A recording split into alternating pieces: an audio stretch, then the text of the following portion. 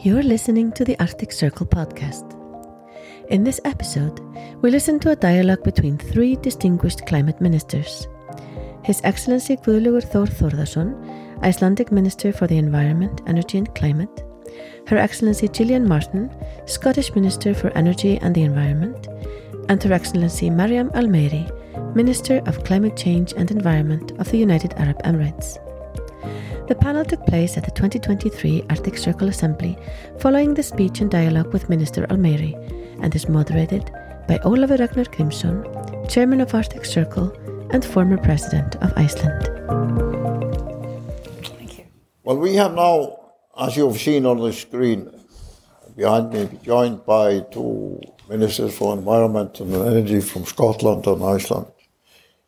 So maybe in order to move into the second phase of this discussion, dialogue, before I invite the whole to continue with their questions, if I can ask the two of you to react to what you have heard, both from Her Excellency, the Minister here, but also from Dr. Sultana Jubeir, and how you view the challenge of COP28, giving your ministerial responsibility that you have been engaged with a democratic mandate to lead us on this journey. Gillian, if you start. Thank you, Oliver. We met this morning, and so I got a bit of advance notice about some of the themes that was going to be a focus of COP28. And there's a couple of things I'm particularly impressed by, because I think it's time to stop talking about targets and start talking about real concrete action a lot more in everything that we do. Most countries have got their targets already. Scotland's got very stretching targets of net zero by 2045, but a more pressing target of 75% greenhouse gas emissions by 2030. And one of the things that I'm impressed by is the focus that has been brought into this particular COP about health and about food, because those are two areas that are so interlinked into climate change and indeed biodiversity as well. In Scotland, one of the things that's in our programme for government this year is a reform of the support for agriculture. And support for agriculture traditionally has been about yield and, I suppose, size of the farm that a person is applying for support for. Now, what we want to do is we want to recognise where there is good, sustainable farming happening, where there is reduction in emissions, where there is planting that promotes sequestration of carbon, where there are parts of a farm given over to improving biodiversity, lots of things that are being done by food producers already, but actually putting a value on this in terms of support to encourage those that maybe aren't doing that to do a little bit more. And we were speaking about that this morning, and that food sustainability is just one area, and it leads to, I think, one of the things that Scotland, I think, has been a leader as well in what was talked about here, is about the duty that we have, particularly as northern regions, to share our expertise in those countries that are being affected by climate change, but also to take our responsibility for loss and damage. And Scotland, I hope you recognise our leader in that. First, when we held COP26 in Glasgow, our former First Minister was committed to funding for loss and damage, and it's great to see that that's something that is going to be carried on in COP28, that discussion about our responsibility to help our more global south and the neighbours who have long had a lot of promises made to them. We're a small country. We're a small country that's got a devolved government. But if we're able to sort of signal our intention and maybe have a snowball effect with other countries getting involved more in actually putting funding into helping those countries that are really facing, and it's not just the global south, of course, there's a lot of countries that are represented here that are facing difficulties as a result of climate change, and I think it's incumbent on all of us to have that action-based focus on all those areas. Guðlaugur Þór. Yes, thank you. I'm just thinking about that. I'm here between representative of two small countries. We have 400,000, just for the record. But I think I agree that I think the main thing is that we will not be judged on what we say. We will be judged on what we do. And I think it's really important that all the things that we are saying, that we want to do, our aims and so on, we need to put that into action. And I've been thinking about this, of course, for quite a while. And sometimes I am worried about, because we know the situation, we know how we need to adapt, and we need to research and have the best information and so on. But I'm a bit worried that all this negativeness, which when you are just describing reality, have the effect that the people, they do not have the hope to fight and win. I think it was John Kerry who said that we should look at us at the war. We were at war.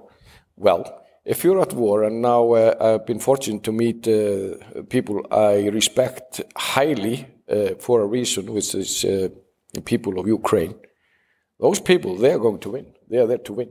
And they know when they win, then there will be a better place to live in.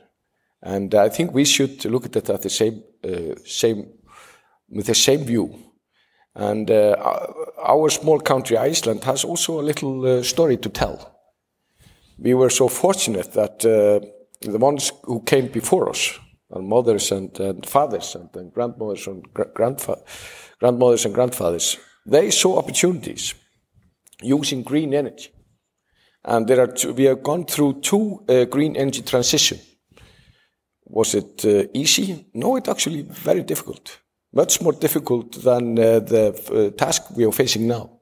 We were poorer. The technology was nothing compared to what we do have now.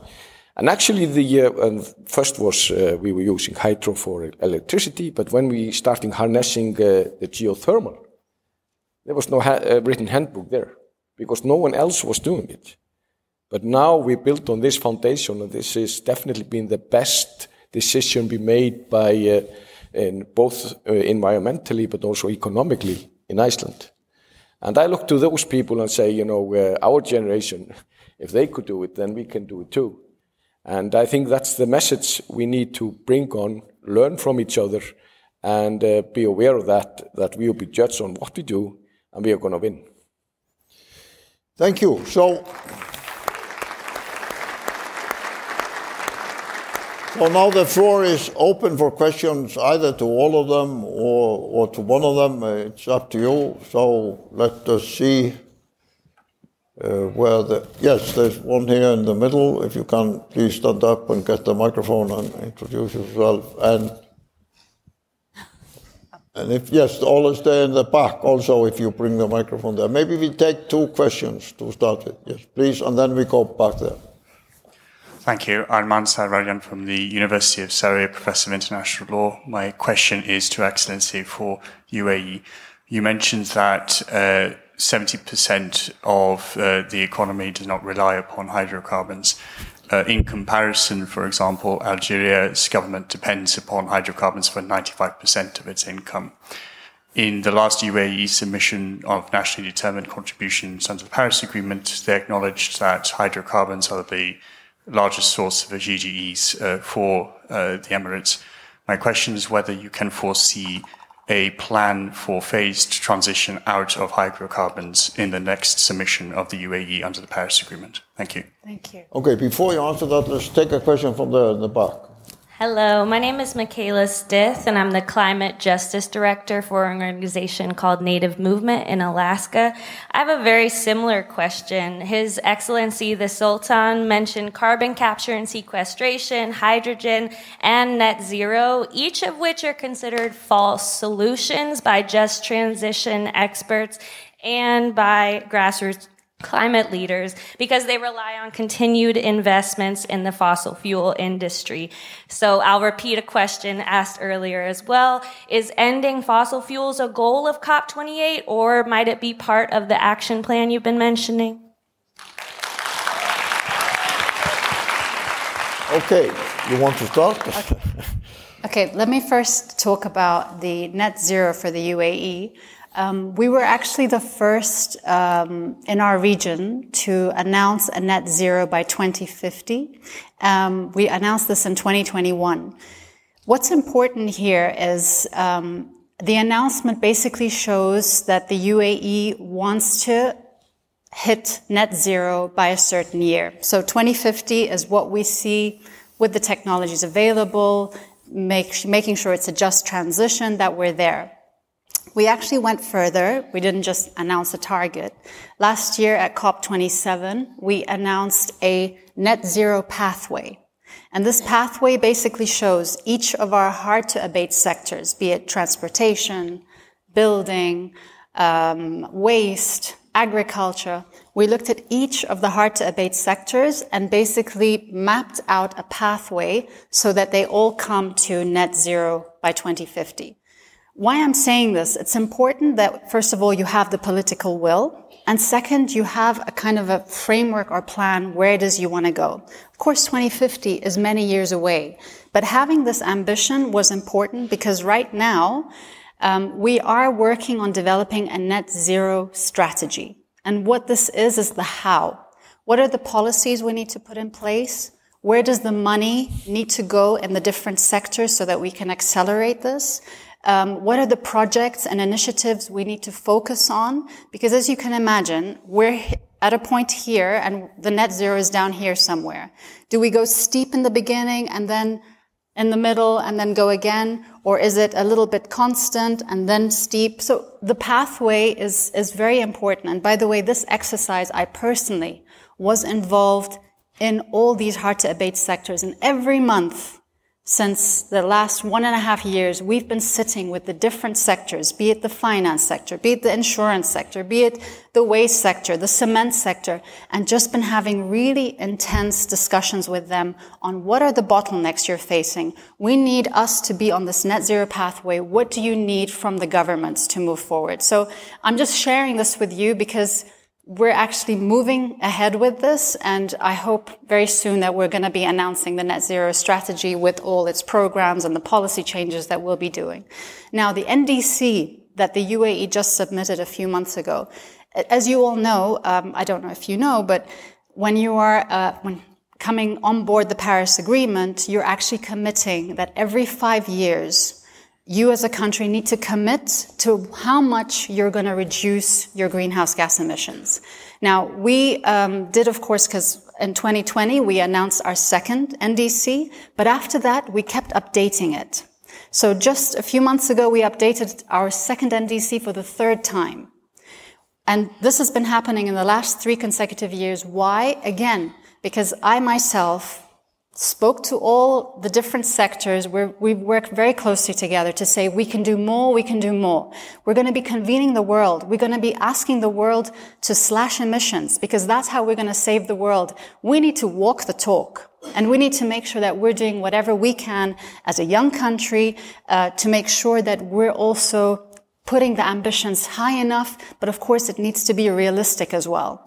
So this is why we committed to updating our NDCs, and we will be working, to your question, we will be working on updating it even more and making sure that these hard-to-abate sectors do more. And of course, the fossil fuel sector also has a role to play.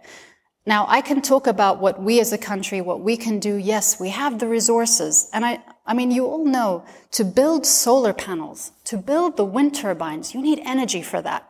So you need to use the energy systems today to build the energy systems of tomorrow.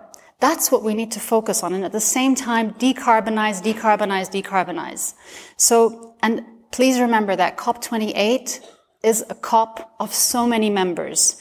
Now, we cannot say, we as a country will have our commitments that we want to come to, and we say this is what we want to do.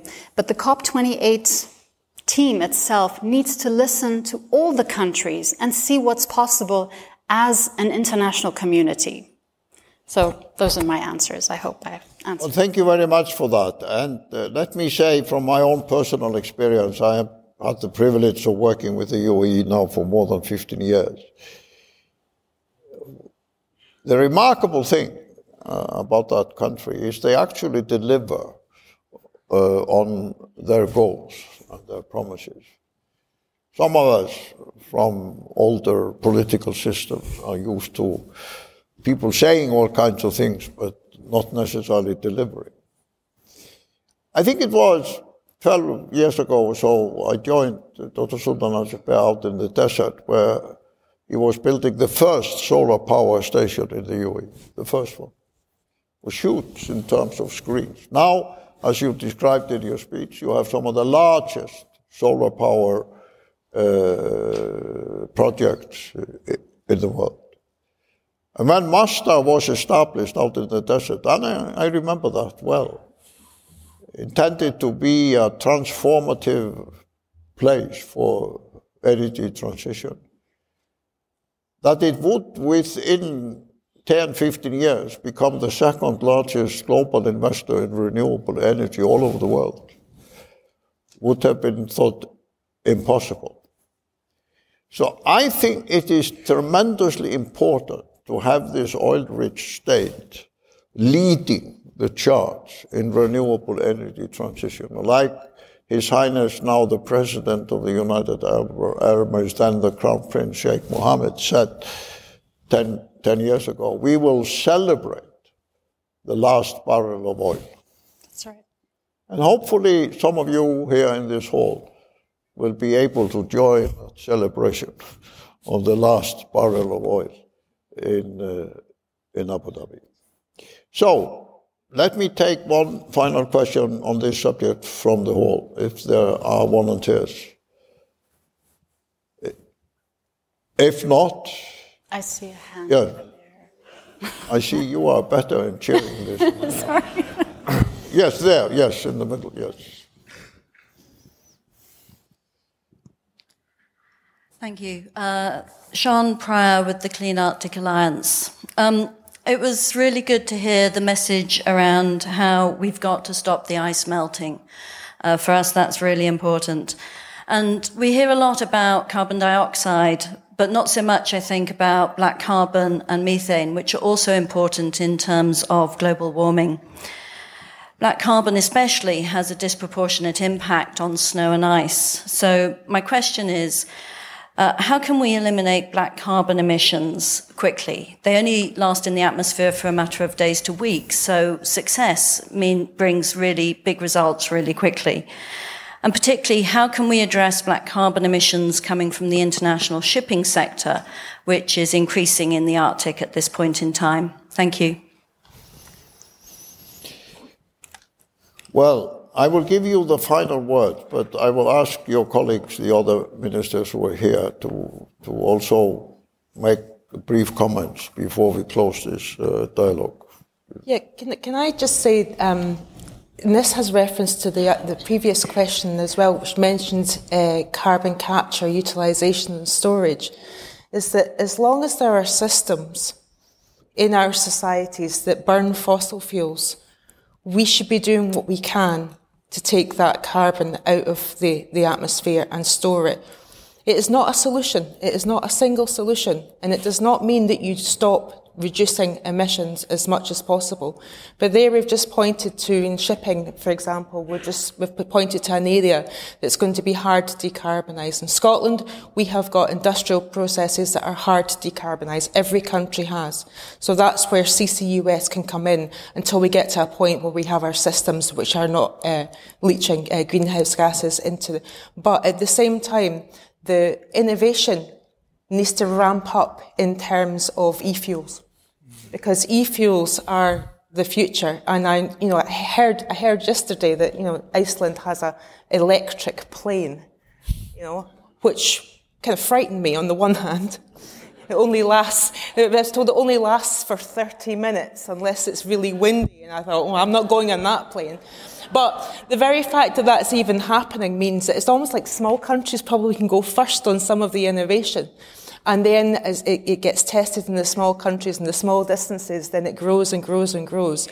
But until we've got that situation where we have e-fuels powering everything, where we stop burning hydrocarbons, we need to figure out a way to take that carbon out of the atmosphere. Guðlaugur. I can assure you the plane is not going up today. Thank you. But it's okay, and both the President and the Prime Minister have flown in it. But I think it's a perfect example of how things are developing very fast. And we are seeing, because you mentioned e-fuels, which of course is something what we need, but there is also many good news. For example, that we are now seeing the largest trucks we have, which can be used, driven on electricity, which means that we use the energy in a much better way. So there's a lot of things helping us, and we need to look at all aspects, both when it comes to carbon and, of course, new technology. I am still so pleased. I saw a headline the other day, which made me very happy. It said, "Forget about solar panels. Rain panels is the new thing." That's something for us Icelanders. And but regarding your question, I think I'm not maybe exactly answering it. It's just that it's always the same thing. We also need to get rid of things that are really harming us, and we need to do it both domestically and also we need international cooperation. And when we were chairing the Arctic Council, this was the main emphasis, is that to get rid of black carbon and other things that we don't. I don't want to repeat what you said, but we need to look at so many things. This is a huge elephant, and we need to slice it in little pieces. Since we are getting the sign here that we have to conclude this, I will just give you 10-15 seconds to conclude this. We are big fans of innovations, and I'm just going to give a small story. Of course, growing up in the UAE, berries, for example, blueberries, were always tasteless. Nowadays, we're growing berries in the desert, and that's because of innovations, because we're now able to recirculate the water in a closed farm. And now the berries taste amazing. So the power of innovation is incredible. And we all know that right now, we cannot just switch off our energy from one energy to the next. Because as I said in my speech, it's not only the money that needs to come to build these new facilities, it's also the intellectual transition, the upskilling that's needed. And all this needs to happen together and in a just way. Well, thank you very much for traveling all the way from the desert in the Middle East to be with us. I might have to stay a bit longer now because of the wind. Thank you. I'm happy we gave you an example of the weather patterns. Thank you. In the north. And I know you're going to join a number of others in various meetings and dialogues later today and tomorrow. And I also want to thank your colleagues for joining us here on the stage. So let's give the three climate ministers thanks of applause.